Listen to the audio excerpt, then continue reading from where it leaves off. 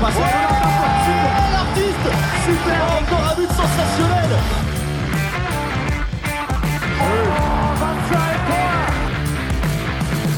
That's a brilliant bit of follow-up play by Mahe. Oh my goodness me, what a shot. Sagosen setter det hen! Han setter den! Vi I semifinale igjen! The EHF Euro 2024 is on our doorsteps, and we're back with another episode, or actually 2 episodes, to preview the event. It's me, Brian Campion, joined by Chris O'Reilly and Alex Kulesh. How are you, boys? Are you excited for the Euro? Absolutely pumped. 2 episodes, 11 experts going to join us. It's probably the 2 episodes where you hear us 3 the least. So enjoy it while it lasts. Good times. I'm pretty excited for the biggest European Championship ever. The biggest championship ever. Is that fair to say? This one in Germany, 24 teams, a world record attempt for attendance. And even when you just look at the arenas, the smallest arena is the 12,150 Olympiahallen in Munich, going up to the 54,000 in the Merkur football arena. And between those, there's some big stadiums that are going to be pretty full.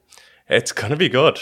You want a little tidbit, a little piece of history here. One which I was waiting to see if Björn Patson would mention in our upcoming Group A preview.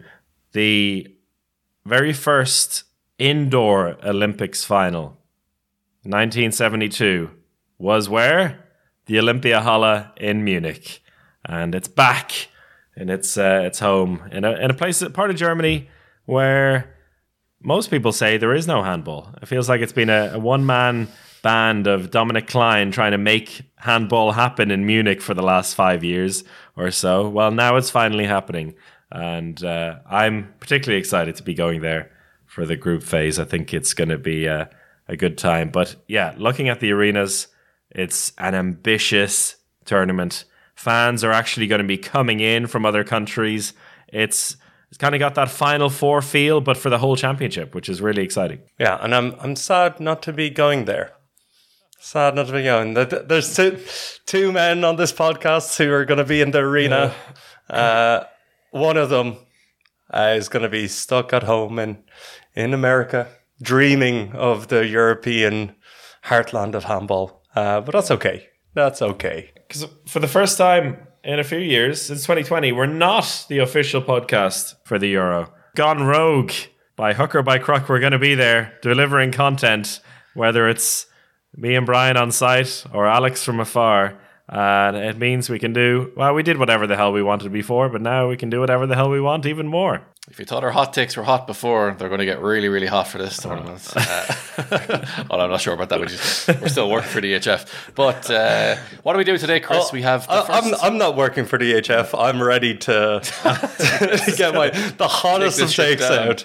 Get the hottest of takes out. And you have to join us on Patreon to hear the hottest takes and support us in this championship.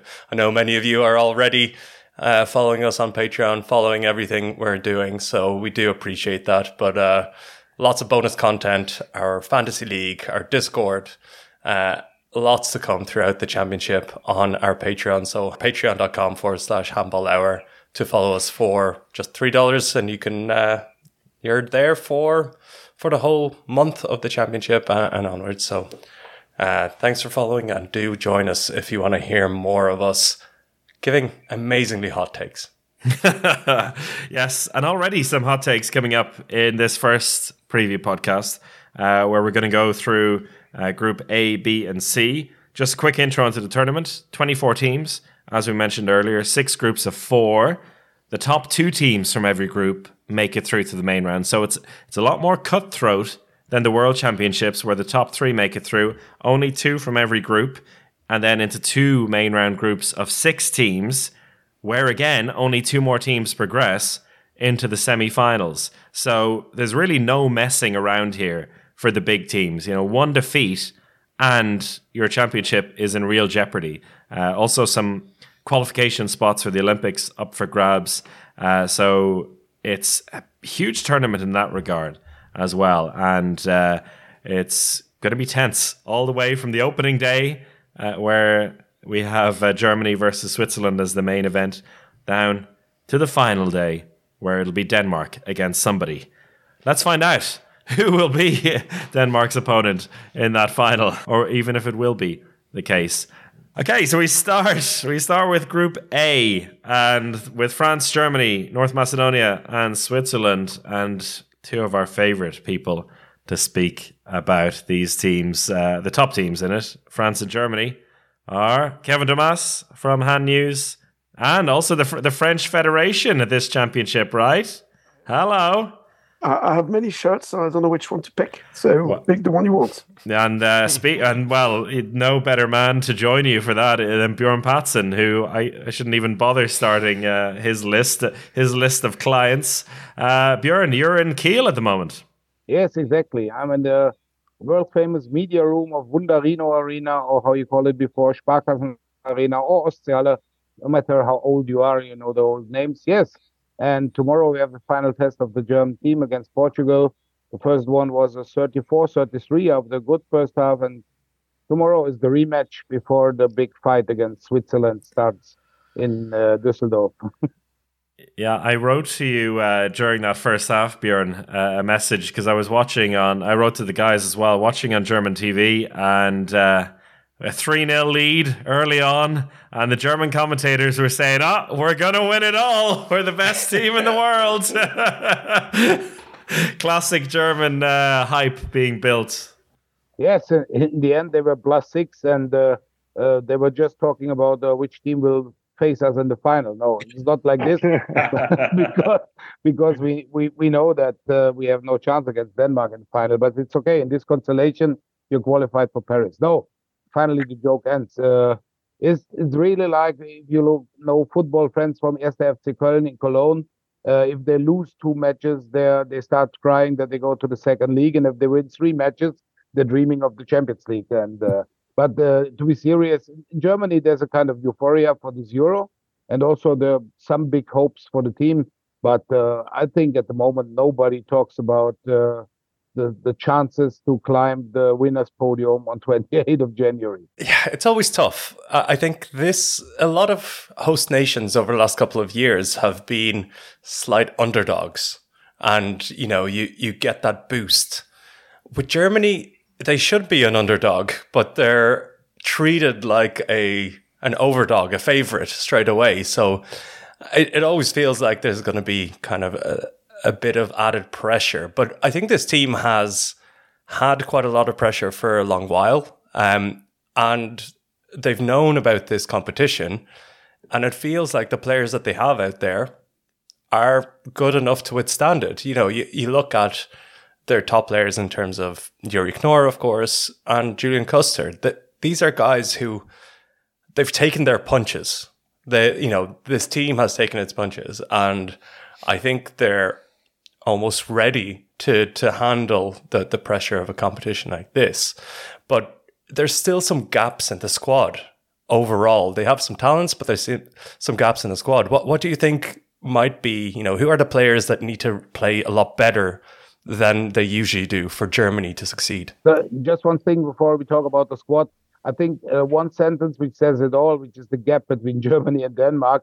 After the German team lost 2 times by 7 goals against Denmark in the Euro Cup, and the Denmark played with 2 completely different teams. Alfred Gislason said if Denmark would be allowed to play with 2 teams at the Euro, both go to the semifinal. Mm-hmm. So with the German team, but looking on the German squad, you see, Andy Wolf was out for 3 months or 2.5 months at the beginning of the season, but he's getting better now. It's really, when you saw him in the first half against Portugal, it was 80% of the old Wolf. So there's still room for improvement, of course. But you see, last year, Yuri Knorr was a little bit different to Yuri Knorr this year, because last year he was on a high flyer with his club. With Rhein-Neckar Löwen, they had a brilliant start. He was the man of the match, all the matches. And now they have some problems in the league. But I talked to him. We had the media day of the German team today, and I thought I can switch it now. So if it's not that good running with Rhein-Neckar-Löwen, then I'm 100% at the national team. There's no problem for him. So where we can see, when you see the strength of Germany, definitely it's the goalkeepers. It's the middle block, if it's Goller and Köster, and definitely it's the line player and the inspiration of Yuri Knorr. So positions where we really don't know where we stand at the moment are the wings. We have Lucas Mertens from Magdeburg. He's now the number one on the left wing, because Runa Damke is a little bit injured, and on the right wing it's Timo Kasterning. He was out for a year after a heavy knee injury, but he's getting better now. So I think that when you see the wings, the right wing this time with Timo Kasterning looks a little bit better, but Mertens, if he gets a counter attack, he scores. So the question is how they switch from defense to attack. So Gislason wants to play a real fast handball, and he does not want to make any changes of defense and attack. This means he has some tactical options he might use then. But in general, they have to have a high speed in both directions. And you have to see what is the option if you need to give Goller and Köster a rest in the middle block, because there are not that many options. Henrik Pekler is out for the Euro. He said he will not play anymore for the national team. So then you had an option with Marian Michalczyk. He's out with injury now. So there are 2-3 players like Sebastian Heimann or Yannick Kohlbacher who can jump in the middle block, but it's really, there will be a gap in the middle block if Goller and Köster are not on court. And tell us, Kevin, what's the general opinion on this German team in France? Are the French shaking in their boots, or are they already looking past the group phase a bit? No, they're not afraid of the German team per se. Like the feeling is that Germany have got a couple of world-class players, Andy Wolf and Yuri Knorr being the two obvious ones. But they're afraid of playing Germany in Germany. See what I mean? I mean, we remember 2019 at the World Championship, and I think Germany was a much better team back then. They had Uwe Gensheimer, they had Kai Effner, and they had a couple of really, really good players. And France got a draw at the last second. So they're afraid of playing Germany in Germany. They're not afraid of Germany per se. But Guillaume Gilles and the boys are really aware that this is going to be the first turning point of the competition for them. With no disrespect to North Macedonia, with no disrespect to Switzerland, France should be able to win these games like pretty easily. But if they want to make it to the semi-finals, they have to take 4 points with them into the main round, and that means beating Germany in the last game of the preliminary round. Goalkeepers is a thing we always talk about, France. And this time, Really? I think we have we have a good news story. And it's a player that I know you, Kevin, have supported for quite a long time. Samir Belançon, who, after many, many years in the French league, finally got the move to Kiel, has performed incredibly well, especially in the Champions League, where he's averaging something like 34%. Really amazing. And has finally broken into the French squad. So is he the final cure? Is he the last weakness solved for France? It's funny because I was listening to Björn earlier and he was saying, we've got certainties on a couple of positions and goalkeeper is one of them. France have got a lot of certainties on a lot of positions, but goalkeeper definitely isn't one of them. To be honest, I doubt Samir Belançon is going to be like in the 16 players that are going to be playing the opening game on Wednesday. He's only played a couple of times with France against, opponents such as Italia and such as Lithuania. So it's unlikely to see him being on the starting list for the first game. The fact that Vincent Gérard is out is a massive question mark for France in the way that they actually No one actually knows if Rémi Desbonnet and Charles Bolzinger are able to deliver at the highest level with such pressure. It's one thing to be good in the Champions League every week. It's something completely else to be good with France at at the Euro or at the World Championship. So I'm sorry to disappoint you, Alex, but I don't think you're going to see Samir Belhassen at the Euro, except if there is some kind of injury. He will probably be on the plane, but I doubt he will be on the court. Wow. It's very interesting. Big call. A combined 38 caps for the three French goalkeepers. So, you know, it's not like Charles Bolzinger is going to be holding that spot. You know, I think Guillaume might be switching around if anything goes wrong or if anything.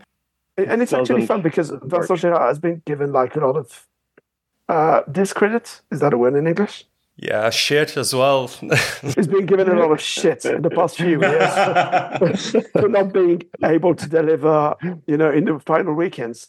But now we're actually going to see if anyone can do better than him in the game that counts. Kevin, remember Germany-France last year at the World Championship?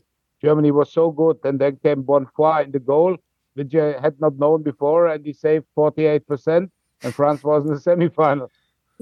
That's true. That's true. But I mean, if you compare the level that Andreas Wolf is able to play at and the level that Desbonnet and Bolzinger are able to play at, there's still quite a huge gap. If you see what I mean. I mean, it's like comparing Dikamem to, I don't even know who's the right back for Germany.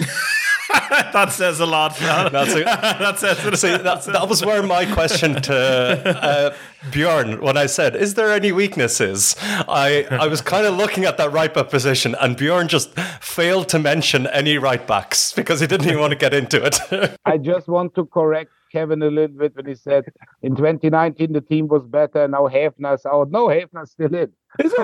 Yeah. He's just 34. That's all. So Häfner, Wolf, Damke, and Kohlbacher are the last survivors of the European champion team in 2016. Häfner's still in. Yes, when we talk about right backs, funny enough, there is an option. There's which I want to mention is that we have 4 players which become under 21 world champions last summer in July, and for the first match, they had not been nominated, and there was a kind of storm going through handball. Germany said, okay, give these young guys, give them a chance. And now when you see how they play, like, for example, Nils Lichtlein as the line player, as the center back of Füchse Berlin, David Späth as the goalkeeper of Rhein-Neckar Löwen, and we have the line player of Hannover, Justus Fischer, and then we come to the right back, Renas Ušins. His father was the Latvian national coach. He was born in Latvia, but he grew up in Germany. And when you saw him in the first match against Portugal, Häfner had some stomach problems in the week after Christmas. Maybe he had a little bit ducked too much, or I don't know exactly. So, and he was out after 42, 43 minutes. And then this 21-year-old Renas Ušins came, and he scored 5 from 5.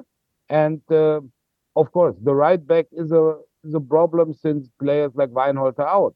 But we have a very young talent, and he's not afraid of anything. So he was the team captain of the under-21 world champions, and he was in the all-star team when they got European champion of the under-19. And you will see those 4 young guys, they're so happy to play. And I would say that they can have a real impact on the German game. I wanted to ask you the reverse question that I asked Kevin. So, like, what's the general opinion in German media of Germany's chances against France? I mean, with all the hype that's involved in the tournament, did it feel like they could do a number against France, or is it still a bit out of touch? So when you see the last matches in competitive matches, so France was always the stumbling stone for the German team. To be honest, the German team at the moment is really afraid of Switzerland, of the opener, because when you see the Swiss team, the starting 7, they're all Bundesliga players plus Andy Schmid. And Andy Schmid made the joke, oh, sorry, what happens if we crash your party? And so there's really, in one match, Switzerland might beat Germany even. And nobody talks about France at the moment. We say, okay, we have to win the 2 first matches, and then we have a kind of group final against France. And I would say from the roster and from the names, France is the favorite. But in Germany, the people count on the atmosphere. On when you have, so you play in Berlin, you have 14,000 behind you, and then you go to Cologne, and then you have 20,000 behind you. And good for France is, my favorite is statistics. German men's A team played 12 matches in Lanxess Arena in Cologne and won 12. So this is good that we don't face France there. So it would maybe be the first defeat. So I say when you listen to the people that say 1 point against France would be brilliant, because then we still have a chance to go to the semifinal. I think nobody at the moment expects Germany to win against France. They hope for it, but really the first thoughts are only about Switzerland at the moment. And I think rightly so.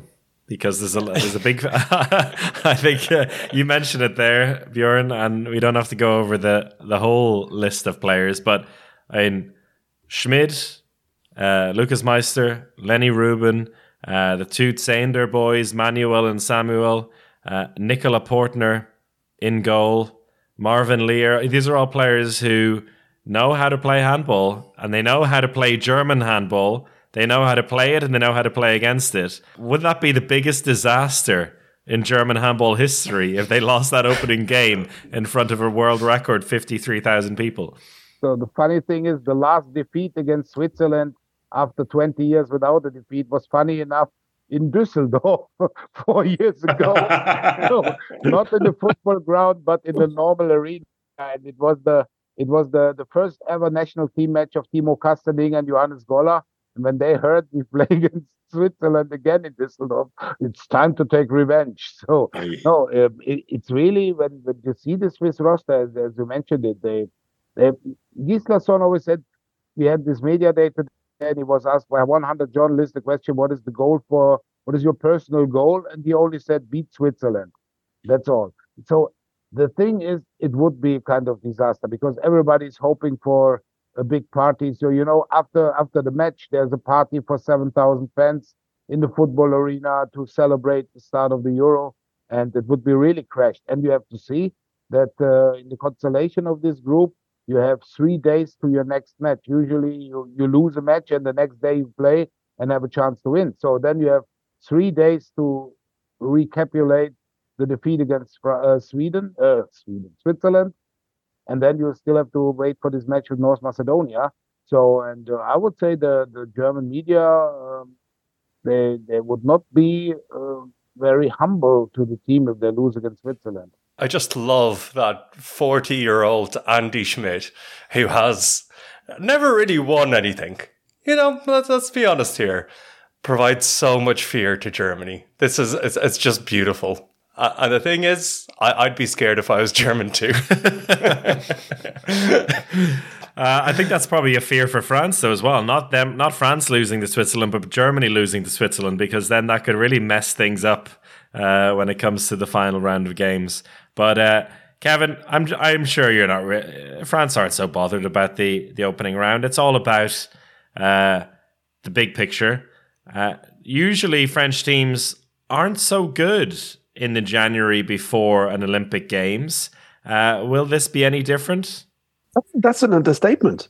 They're shite usually. I didn't want to say the words, but yeah. I remember 4 years ago in Norway, that was like the Olympics were meant to be the following summer, and we actually got the biggest disaster of recent French handball. Didier Dinard was sacked. We lost to Portugal, and we barely beat who was that? Bosnia. Thank you. So yeah, I mean, this time the staff has decided to do things the other way around. Like in the previous pre-Olympics, European Championships, the word was basically, okay, we're qualified for the Olympics. Let's take it easy without openly saying it, but still, let's not injure ourselves. Let's not put too much pressure on our shoulders. Whereas now, they're all saying, "Oh, we're going to Germany to win the championship." This is a completely different mindset. This is also a special one because only a few players in the roster have won the European Championship before. I mean, the last win in the European Championship for France was 10 years ago. So there's a real hunger. There's a real hunger for France to win the championship, and there's also a huge hunger for the team to offer Nikola Karabatic a last trophy. This is going to play some role. This is going to play a part. Like, this is Nikola Karabatic's last ever Euro. And of course, all these players that have grown up with him by their side, they want to give it, a final push, an extra push for him to win the trophy. But I mean, everybody's really aware as well that there is a lot of motivation from Spain, from Croatia, from all these nations to actually get a direct ticket to the Olympic Games, and that is going to be really tough. I'm confident that things are going to be different this time compared to 2020 and to 2016. I mean, there is a real hunger for a title that I didn't feel 4 years ago. So you're saying that if Nikola Karabatic wasn't selected, there's less motivation in the squad to do things? Do you think he could actually be deselected? Well, that's our question for you. That's the big question. There's no bloody way he would be out. I'm telling you, I mean, he's already got his ticket for the Olympics. Yeah. If you ask me. Elohim Prandi, Timothy Anguisson, Thibaut Brie, Aymeric Meen, Nedim Remili, Kanto Mahe, a couple of those guys are going to have to be sacrificed for Karabatic, which is incredible. France played their first preparation game yesterday against Tunisia. Thibaut Brie and Timothée Nguessan were in the stands because they are quite injured. So, I mean, I do understand how silly it must look from the outside. But there is... I mean, the first name that Guillaume Gilles is going to write on the starting list, both for the Euro and for the Olympics, if he's available, is Nikola Karabatic. I mean, if you look at last year's World Championship, he was coming back from an injury, and still he was probably the best left back we had. That sounds completely silly. But that's not a good position to be. That's definitely not a good position to be, is it? For France, to have Nikola Karabatic as your best left back for a team that's hoping to win a medal. But in the meantime, we've got probably the best player in the world right now, which is the Kimem. He can do basically everything by himself. We've got the best line player in the world right now. We've got the best right winger in the world right now. I think Yanis Len is at this level. So we have like one weak spot, which is not really a weak spot. It's an average spot, if you want. But I mean, when you look at the opponents and you look in their faces, on their faces when they play against Nikola Karabatic, it's something different. You know that with his experience, with his quality, because he's still an amazing player. He's not at the level that he used to be, but he used to be out of this world. But he's still a very good player. He can make the difference on 2 or 3 actions. He's not going to be able to play 50 minutes and carry the team on his back, but he's able to make the difference on 3 or 4 actions. I mean, last year when things got heated up and there was a need for some experience, he was the first player that Guillaume Gilles would take out of the bench. But Nikola Karabatic, he's not going to do any harm. Maybe he'd be average, but he won't do any harm. I know Prodi is able to be an amazing player, but he can be totally terrible as well. I mean, yesterday in the preparation game, he lost three balls, missed 2 shots within 5 minutes. I mean, that was against Tunisia in a friendly... Yeah, but that's what he always does. He comes in, shoots about 3 meters over the crossbar, then has a turnover, and then scores the next 6 goals. So that's how he warms up. I mean, he's not able to do. He hasn't been able to do that with France yet. Timothée Nguessan has always had physical problems, and he's never been able to play for a whole tournament. And Thibaut Brie is going to be a really great player, but still, he's quite green. He's quite young. He misses a couple of seasons behind him, so he can really. I mean, I mean, I have absolutely no doubt he would be on the plane for Düsseldorf on Monday. It's fun because Björn was saying that all the German medias were asking for young players. Bring the former U21 players to the A team. We are completely the opposite. Like that would be a national disaster, national crisis, if Guillaume Gilles even thought about leaving the Karabatic in the stands. I mean, no one would understand.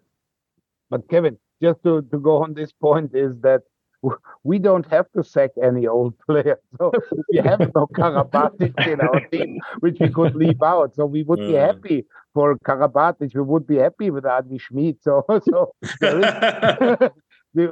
To be honest, Alfred Gislason said I didn't nominate them because they were under 21 world champions, because they bring their performance in Bundesliga. And when you see the players who are injured, like Druck, Wiede, Weinhold is out of the national team, Michalczyk, we have no others. That's all. But this is a team, again, then we want to beat France in 2027 when we have the next World Championship on home ground. And maybe Karabatic has stepped down finally then, and then we might have a chance. But really, this is not about just bringing in younger players to make the average age younger. This is the best. Yeah, but I was just saying that basically every handball insider, I mean, is really like clever, and it seems very obvious to everyone that Nikola Karabatic is still probably our best asset on the left back position. That might sound crazy to you guys, but that's no. He's so important for the team. I absolutely agree with Kevin, and it would be a shame to have a tournament without him. It's going to happen soon. Enjoy your toilet class. Yeah, exactly. Right, we'll wrap up then with the dreaded predictions, gentlemen. Your tips for gold, silver, bronze, and the MVP. I'll go with Björn first. Okay. I was thinking of course, you will ask me about the German performance. I'm very humble, and I would say they are still on court on 26th of January, but I don't know if they open the day or not. So you mean the fifth, sixth place playoff, Phoebe? Exactly. This is also have a nice match. We have 20,000 people in Lanxess Arena, and you face, I don't know, Norway for the 5th position. So if we just see the groups and we go through it for the main round and looking on the semi-final spots, from Hamburg it will be Denmark and Sweden. And to be honest, from Cologne I see France and Iceland. And Iceland is for me a team which goes for the semi-final this time. If nobody breaks Gisli's shoulder again or hits Magnussen's head or something like this. So if they don't have 18 COVID cases in one day, then Iceland goes to the semi-final. So I say gold goes to Denmark, silver to France, bronze medal goes to Sweden or Iceland, and Germany takes the 5th position. The MVP will be again Matthias Gitzel, because at the moment he's the best player in the world. Sorry for Dika Mem, he's a little bit better than Dika Mem. Thank you, Björn. Kevin? I kind of agree with Björn on a lot of things that he said. I just think that Spain are going to perform again. So my predictions are gold for Denmark, silver for Spain, bronze for France, and Iceland will definitely play the 5-6 placement game. And I think 4th will be Sweden. And my MVP, I don't know. I mean, it's either Gitzel or Dika Mem.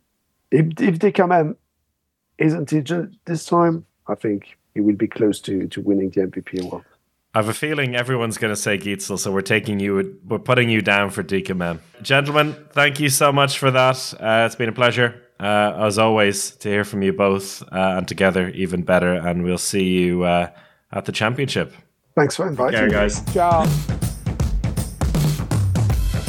On to Group B now, which has Spain, Austria, Croatia, and Romania.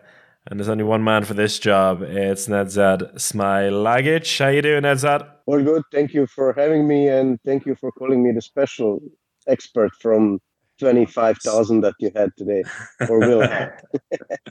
Exactly. Well, yeah, we have you in specifically for 2 of the teams, but we know you as a guest and as a person who can speak about pretty much any team. So before we get into, your beloved Austria, shall we start about talking about Spain? I think they're always a good team to talk about at the beginning of a championship. I am daring not to believe in them this time. Is it time to stop believing in Spain? Hell no. I think that I was lucky enough to do the post-production of the Alex de Chabayev documentary. So I heard all of the segments from his interview and from Jordi Ribeiras especially. I think that they build up their motivation based on everything that the Europe or world of handball is speaking about them from every year, because both of them mentioned, nobody calls us favorites, but every year we are there and still nobody takes us seriously. I mean, when you look at the roster, I watched a couple of minutes of their game against Poland. I saw some interesting stuff. I saw some highly offensive 5-1 defense with Alex de Chabayev in front. I saw also 7 against 6. So, and I mean, Jordi Ribera, he's living handball every single day, every single hour. So he prepared something special. And I mean, obviously, something special is not Joan Canellas, but the guy is still there, and a couple of experienced players. So I will not write them off. As a matter of fact, I see them in the semifinals, and when they are in the semifinals, they are very comfortable.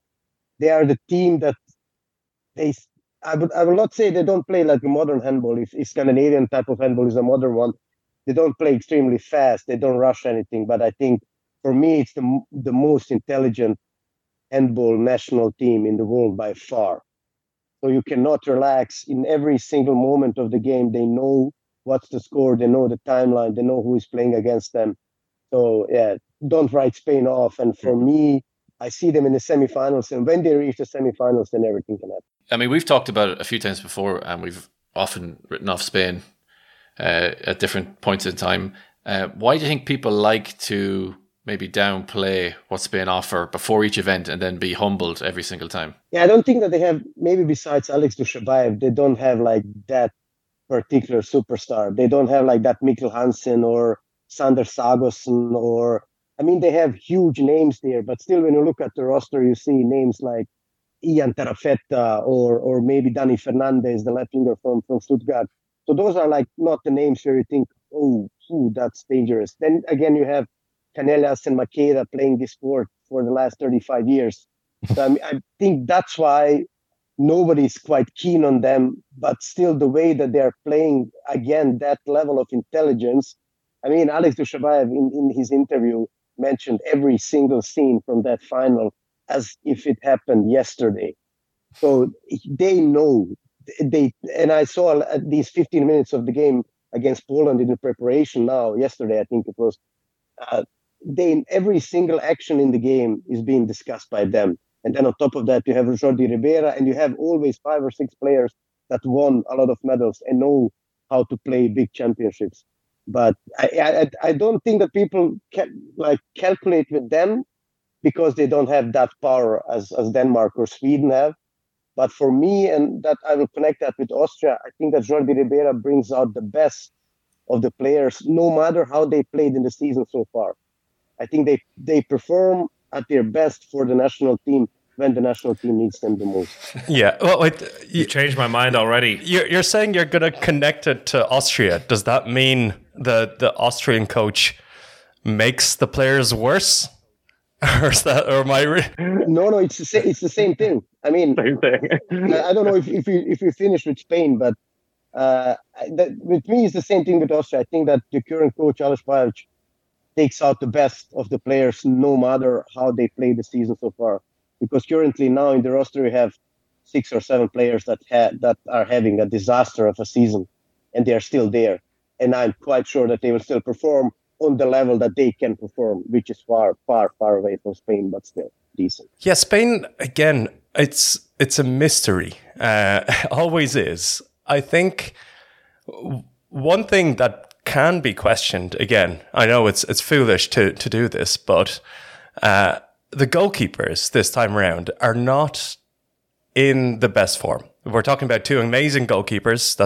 Let's not say anything about that, but they're not the absolute backbone that they have. And I think defensively also, their squad, while they know what they're doing, they work together really well, I think they're probably missing a couple of real proper defenders. And, Guardiola at the age of 39 is still going to do the job, but, it might be a bit of a challenge for them. So for me, that's what is kind of gnawing away at me. Are they going to be good enough defensively against teams that will just steamroll them? If you ask me, I think that the defense will not be their problem, to be honest. I agree with the goalkeepers. I mean, I was surprised regarding Corrales. I read a couple of articles that it was his personal choice to not be there.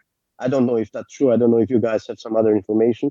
And I'm also not keen on Sergio Hernandez. I mean, I think he's a decent goalkeeper, but for me, maybe not in the top 20, 15 in Europe, let's put it like that. Gonzalo Perez de Vargas, I mean, he has a history of making crucial saves. The question is, can he perform as a solely number one, knowing that Rodrigo Colares is not behind his back? Because I think 2 years ago, Rodrigo Colares was the one that started, and then De Vargas came in and made 5 amazing saves. So now that's also, I agree with that, with the goalkeepers.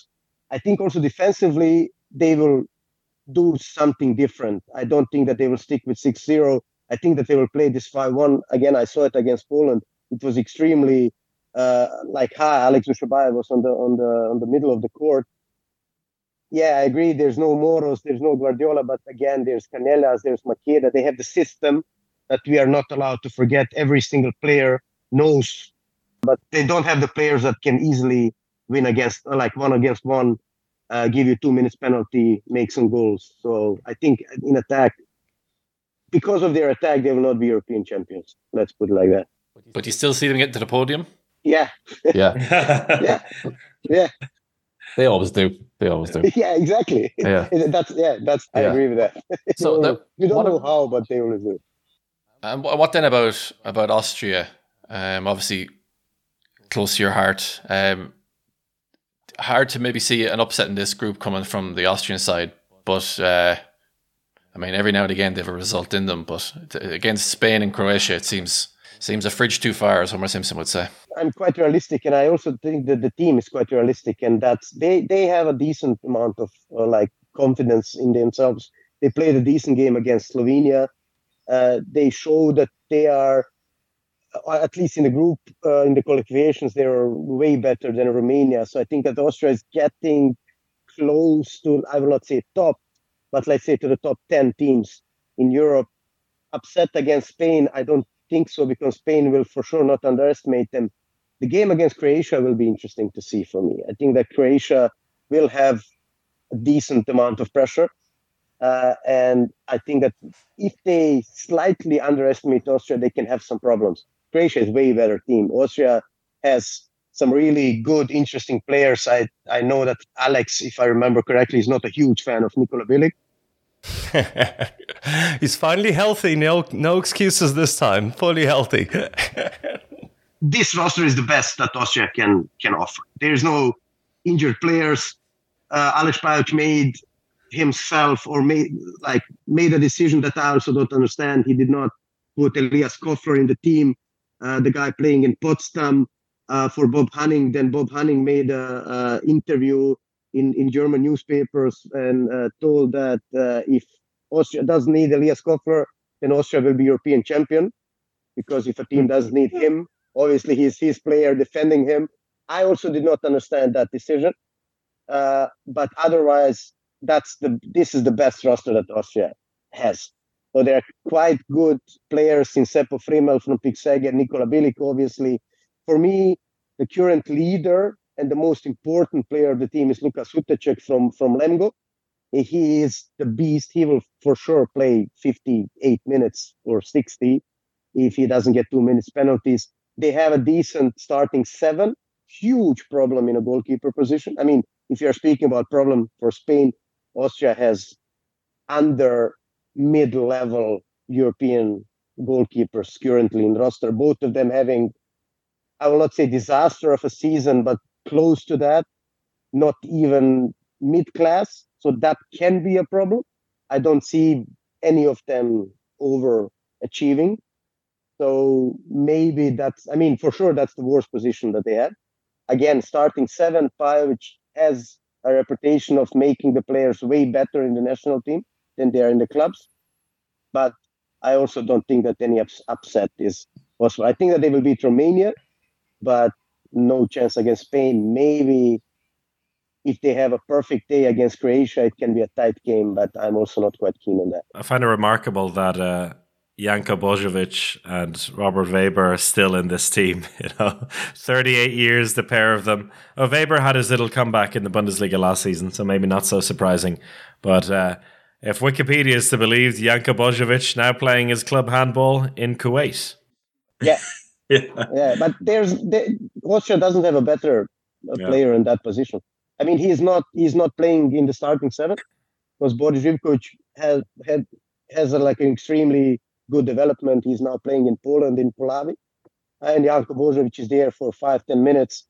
And if you make a good cross for him, he will score that 1 or 2 goals. He's still a good... he didn't change. The guy plays the same like the last 15 years. Now he's good for 7.5 minutes. And pray to God that nobody attacks him when he's playing in the defense. But yeah, Robert Weber is something else. They have Franco Lastro in Geppingen. He's injured now, and for me, Robert Weber is not the best decision on the right wing, but he will play. And yeah, that's also a position that after the goalkeeper for me is the weak spot.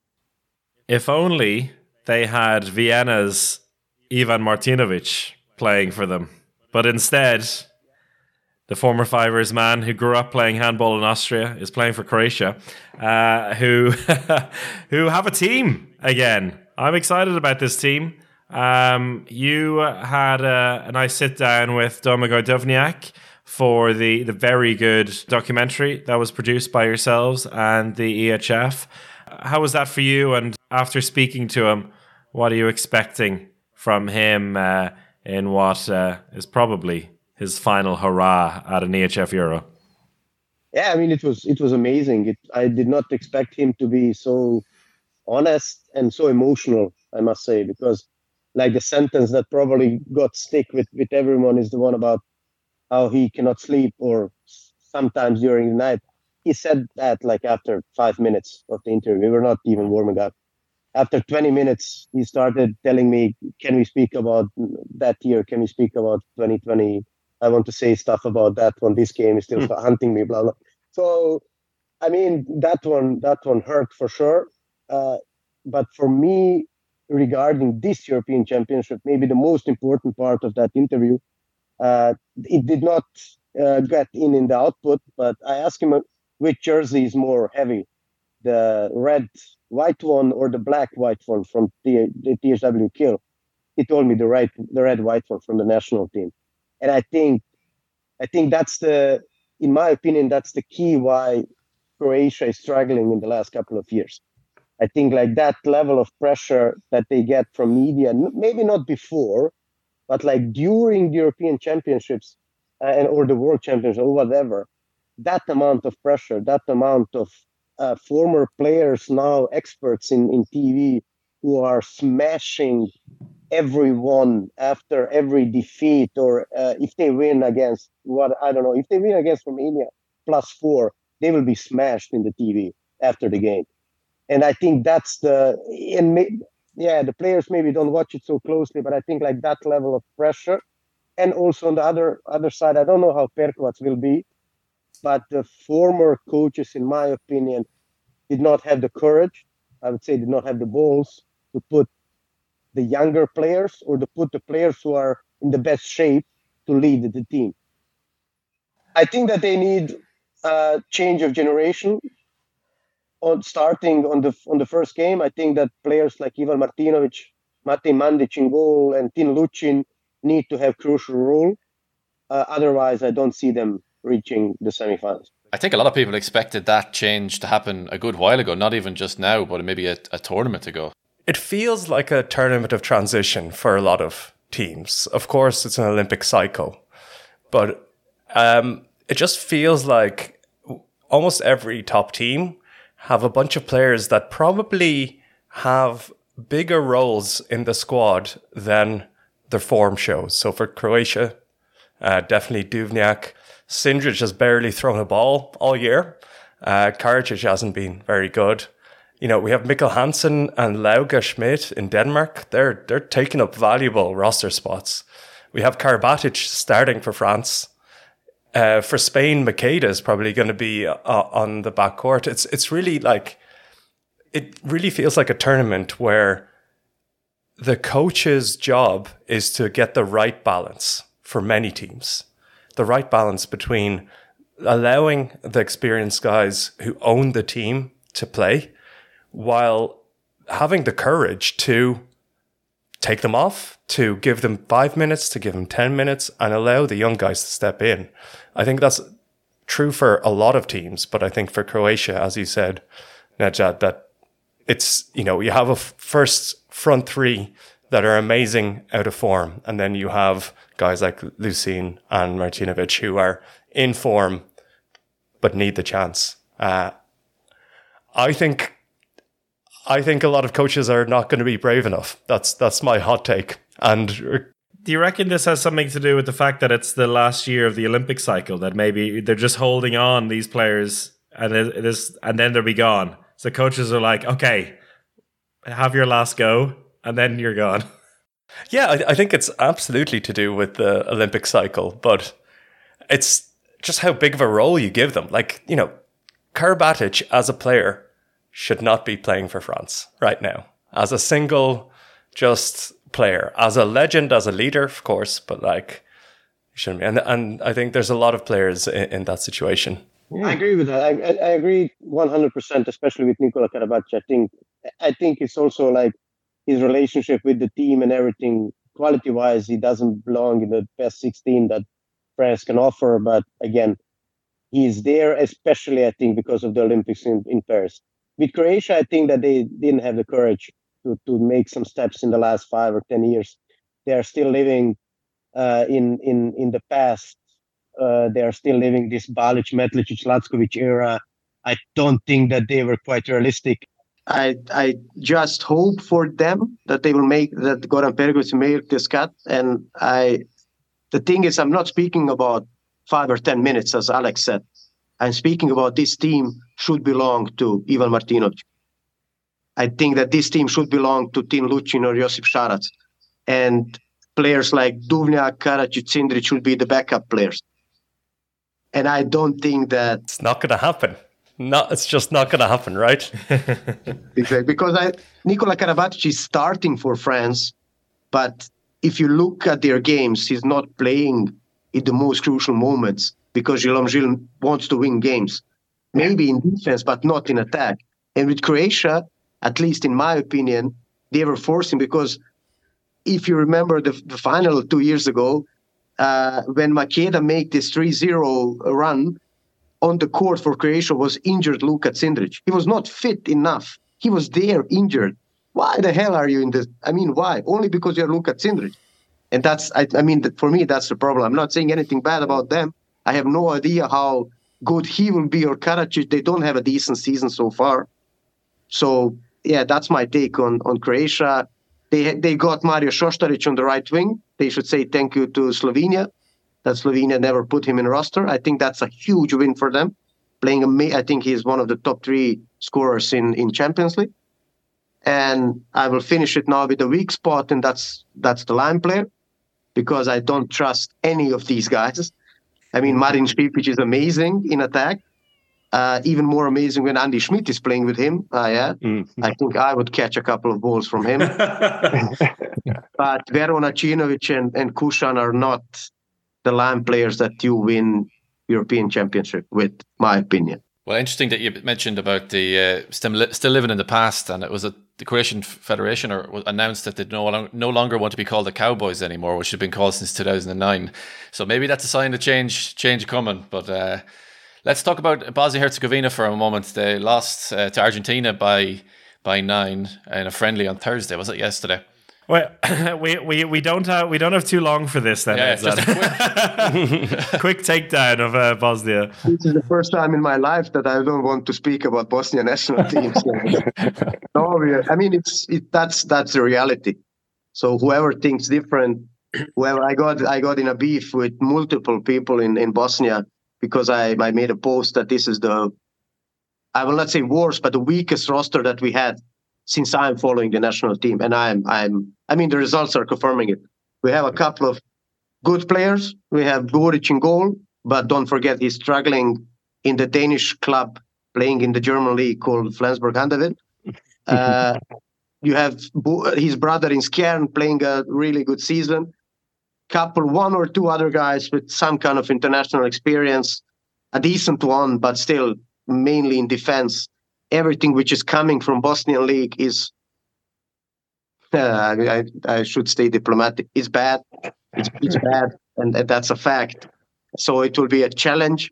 I don't know how we will be against Georgia, because let's hope that Sweden has a bad day and wins only by 10. Let's hope that maybe Luke Steins is not quite motivated after they go +8 in the half. But that's the reality of Bosnian handball, unfortunately. And that's it. And I mean, it will be even worse when the players that I named stop playing. And I don't even know how. I mean, we are best friends, and I don't know why they are coming every year, because I speak with them every time, and they're like, it's very hard. You need to imagine going from Flensburg practice to 8 or 9 guys from Bosnian league, where you need to explain basics of handball.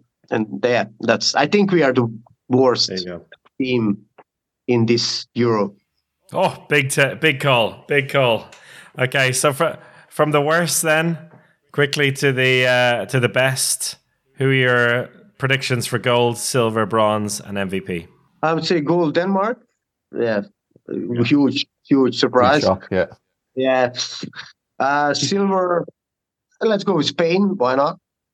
Bronze, France. MVP, Gitzel. Also surprised, but Gitzel. Yeah. Nice. Thank you, Nedzad. All right, take care, Nedzad. Covering Group C with us, which has Iceland, Hungary, Serbia, and Montenegro. Zika Bogdanovic, who just said before we started recording that it's the most interesting group. So lucky us. Zika from Balkan Handball and Handball Planet. It's good to have you back in the podcast. How are you? Thank you for inviting me. I'm good. I'm, as you, preparing for the Euro. A lot of things to do before. A lot of articles to write. A lot of smart things to say. So before trip to Munich. That's it. And joining us from Iceland, we have. We're going to use his podcast name, Teddy Ponza from Handkastid. Is that a decent enough pronunciation? Actually, quite good. Okay, good.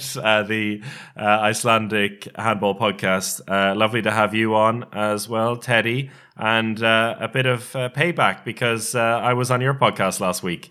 Yeah. Not speaking in Icelandic, though, in English, thankfully for me. So you're putting in a bigger effort. Yeah, now I speak in your native language, but it was easier for you. I appreciate that. So yeah, as Zika said, it's perhaps one of the most interesting groups in the championship, and I'm going to be there in Munich with you guys, so I'm particularly excited about it as well. Starting off then with you, Zika, and this Serbian team, there's always such big question marks about them at the start of every championship. I've been very excited about this team over the last few years. The excitement has disappeared a little bit for me before this championship. How are you feeling about them? I feel that we are in good position. We have this Spanish coach, Tony Girona, who is leading team for the 4th year. So we have some stability, and I think that this Euro can be some conclusion of his work, as his contract running until June this year. So he made a certain group of players. We have some good atmosphere. Players are in good ages. Maybe they could be in better form than we expected that they will be. So I think that we have a good group in terms of that we don't have some France or Norway to say, yeah, we played good 50 minutes and then normally we lost against a better team. Now we have group which not allows us excuses. So we can play and we can beat, I think, all three rivals, and we can lose also against all of them. So I think that it's a good moment for Serbian national team. Guys are quite experienced in these situations, so we have some new faces who are interesting to show up on the big stage. So I'm optimistic. I'm usually not so optimistic when I speak about Serbian handball, but now I'm quite good. And Teddy, what do you think? Would you agree that this is, I mean, some people don't like the term, but the group of death, would you call it this the group of death of the Euro? Or It's the most even equal group, you can say, and the main reason for that is because Montenegro is the best nation in the fourth category. There are a few teams in this tournament that are not really good enough, and none of them was in this group. And I think it's going to be a bloody battle between Serbia, Hungary, and Iceland for the two places to the main round, and it's something that you can't quite see in the other groups. Most of them, there is this. You expect the best team to go through, but in this group, it's maybe a bit more difficult to decide which one is the best team. Even though we Icelanders are optimistic and think we are the best team, it's more equal than in other groups, most definitely. And we get to see that right at the very beginning with Iceland and Serbia facing off in the first game of the group, which is quite a treat. When we spoke last week on your podcast, Teddy, you mentioned that it's like the holiday time for Icelanders. I know there's thousands of you heading on down to Munich for the championship. Is it purely kind of joy and expectation for this team at the moment, or are there a little bit of nerves about this group? The expectations are high, and actually there aren't much nerves regarding this group because we are looking higher, and the debate is if we should aim for top 8 or top 4. So it's pretty obvious if you're aiming for top 4 or top 8, you have to go through this group, and if you're going to talk, okay, we're going to be in top 4, top 8, of course you go through this group. We are supposed to be the best team in this group. If you look at the players we have, at least offensively, one of the best depth offensively in the world, maybe apart from maybe Sweden or Denmark.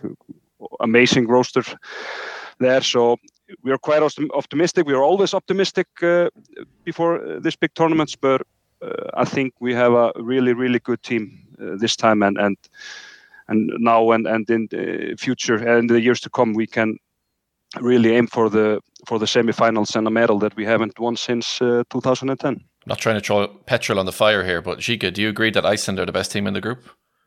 Yes. You do? Okay. No petrol then.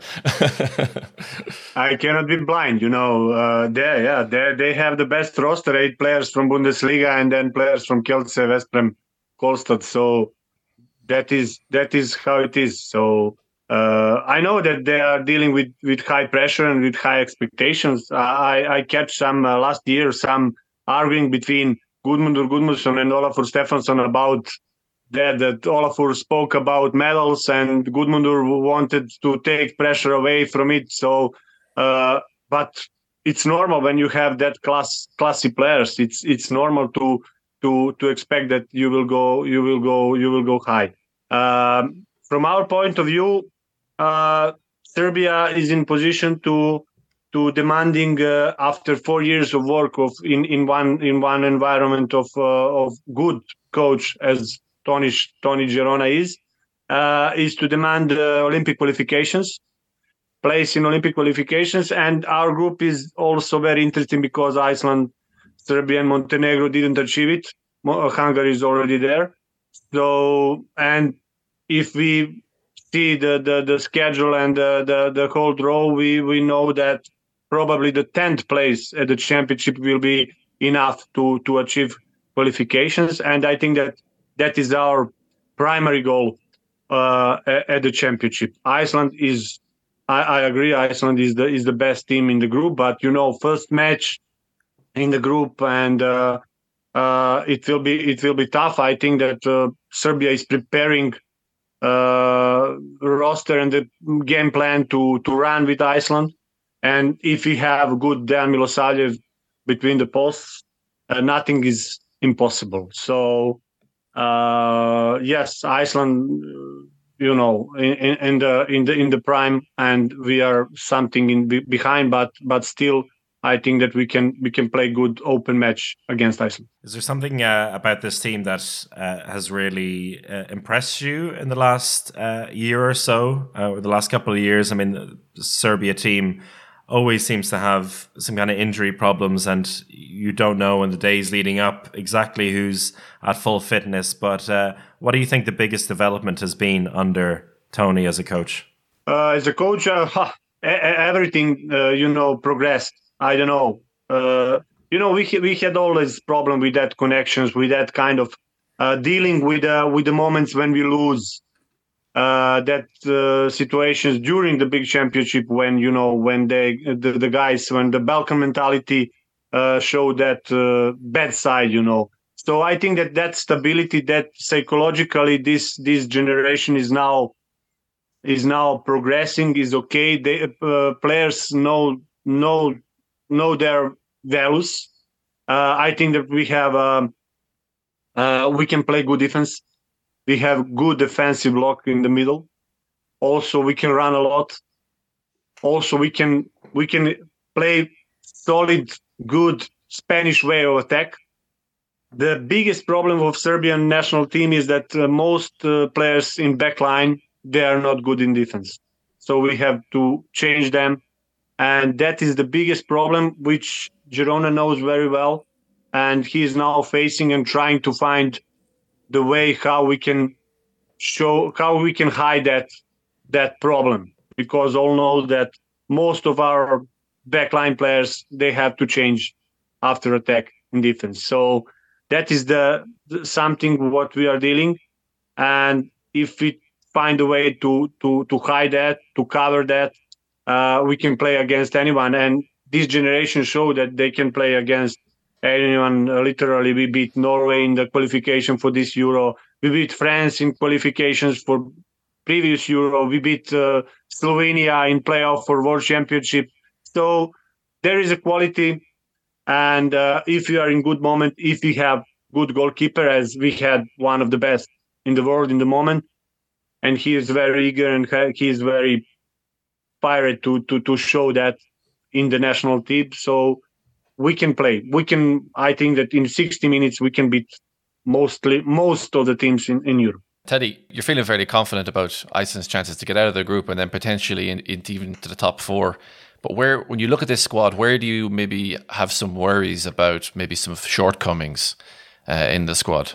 Or maybe an area that other teams would look at, saying maybe we can target this in this Icelandic team? Yeah, actually it's been the same for quite a few years. The weaknesses have been in the goalkeeping position, in the pivot position, and defensively. But I think we found solutions in the goalkeeping position. Of course, with Viktor Hallgrímsson becoming a goalkeeper in international class, so I'm not worried about him. The pivot, we have Elli Viðarsson, player of Gummersbach, one of the, I think he's 5th place of top scoring pivot players in Bundesliga this season. So actually he's not as good as maybe Saugstrup or something like that. But if we play to his strength, I don't have much worries there. But something I am worried about is the defensive setup.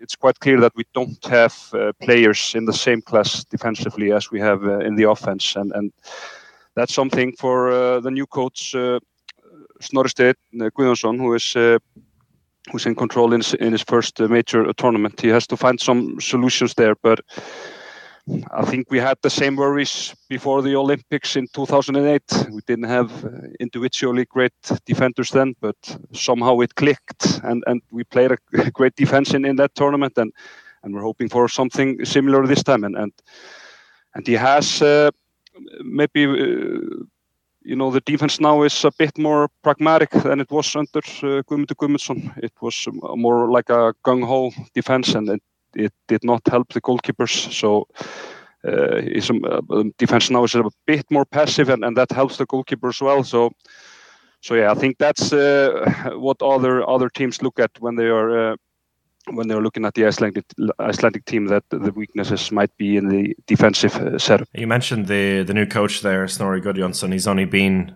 with the squad since a few months now. You mentioned the way he's shifted the defense.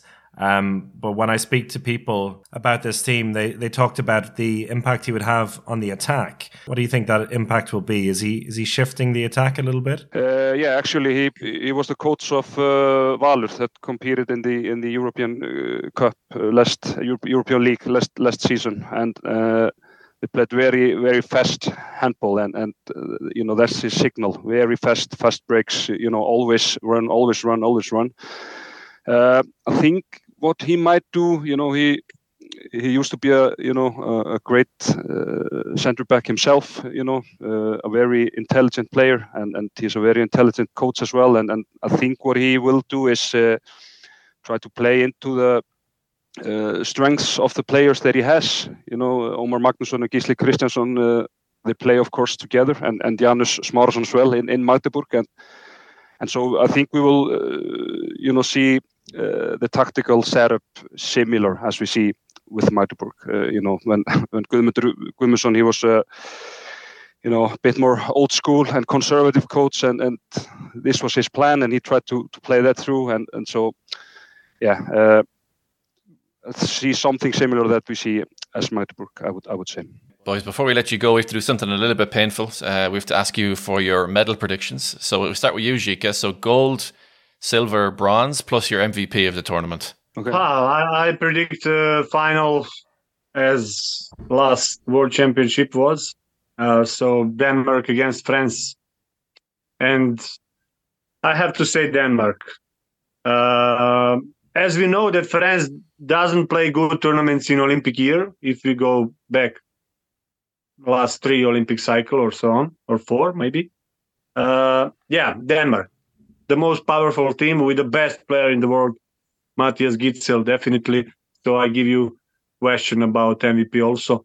If Denmark win, Matthias Gitzel is MVP. If France win, Nedim Remili is MVP. So everything about left-handers. And for the bronze, Sweden, Spain, Germany. Maybe between Sweden and Germany. So leaving Iceland out. Germany. I think we will be above Germany. I'm going to be cocky. No, actually, I think we will be in somewhere between 4 and 6. So we will go for it next year. But top 3, I had something similar in mind. For the bronze, I say Spain. Spain always win medals. If you look at the last tournaments, they're always in the medal places. So I think the final will be between Sweden and Denmark. I think they are the 2 best team at the moment. Of course, France is up there as well. But if you look at the depths of the teams, the rosters, it's amazing. And I'm going to say that Sweden is going to win it again in a final. Wow. In a final against Denmark. I can't. Everybody's saying Denmark. I can't say that as well. That's good.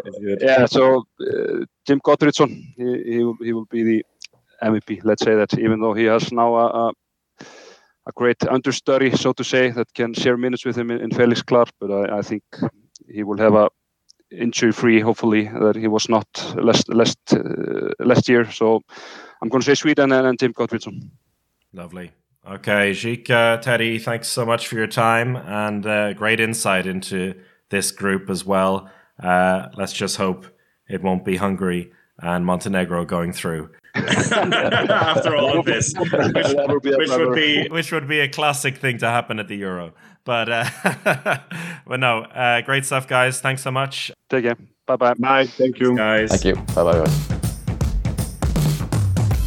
That's it for part 1 of our EHF Euro 2024 previews. It looks to be the tougher side of the draw, I think.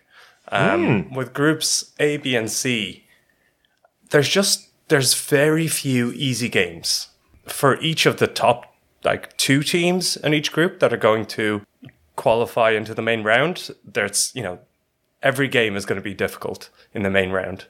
And then you have a couple of relatively good teams that will get knocked out and potentially cause some surprises in the first round. So I think it's really neck and neck. And it's not just full of this Scandinavian superstar power. It's, there's real diversity here. So I'm pretty excited. That's all in the other main round group. Exactly. Which we're going to go into in part 2. But it does lead me to a question that comes into my head now. And we've been asking all of our guests for their medal predictions. And we're going to give ours at the very end of the second podcast. But what I want to ask you first is which 6 teams are going to go through to the main round from the 3 groups that we just heard from? I have mine ready. If you want to hear then you go first then. All right. So I have France and Germany from Group A, Spain and Croatia from Group B, Iceland and Serbia from Group C. Any arguments there? No, I'd say France finishing first, Germany second is a lock for me as well. I'll go Croatia to finish over Spain, but Croatia's starting hot, and Group C is the hardest one to call. I'll say Serbia are going to rattle a few cages, just because I somehow feel when the Icelanders get up on themselves, they never turns out well. So I think Serbia might win that opening game. Serbia and then Iceland second position, just to be a bit different, Yep. Not offering any beers for this one, though. No, that's too early in the tournament. He's saving that for later in the tournament, when we get to Cologne. Yeah. Alex? Something is telling me Hungary. I don't know what it is. They're not that good. They're not that good. There's no expectation, but I think that's when Hungary do something, is when they don't have expectation. And unfortunately, it could be Serbia that don't make it through. That's me putting in my neck out there. I do think that Iceland and Serbia are 2 better teams, but something is telling me Hungary will go through, and then otherwise Spain, Croatia, France, Germany to go through, and then the main round, absolute bloodbath, and we'll get to that another time. Yes, we will, and we'll get on to the other 3 groups in our next podcast. So thank you for listening, and catch you on the other side. Goodbye.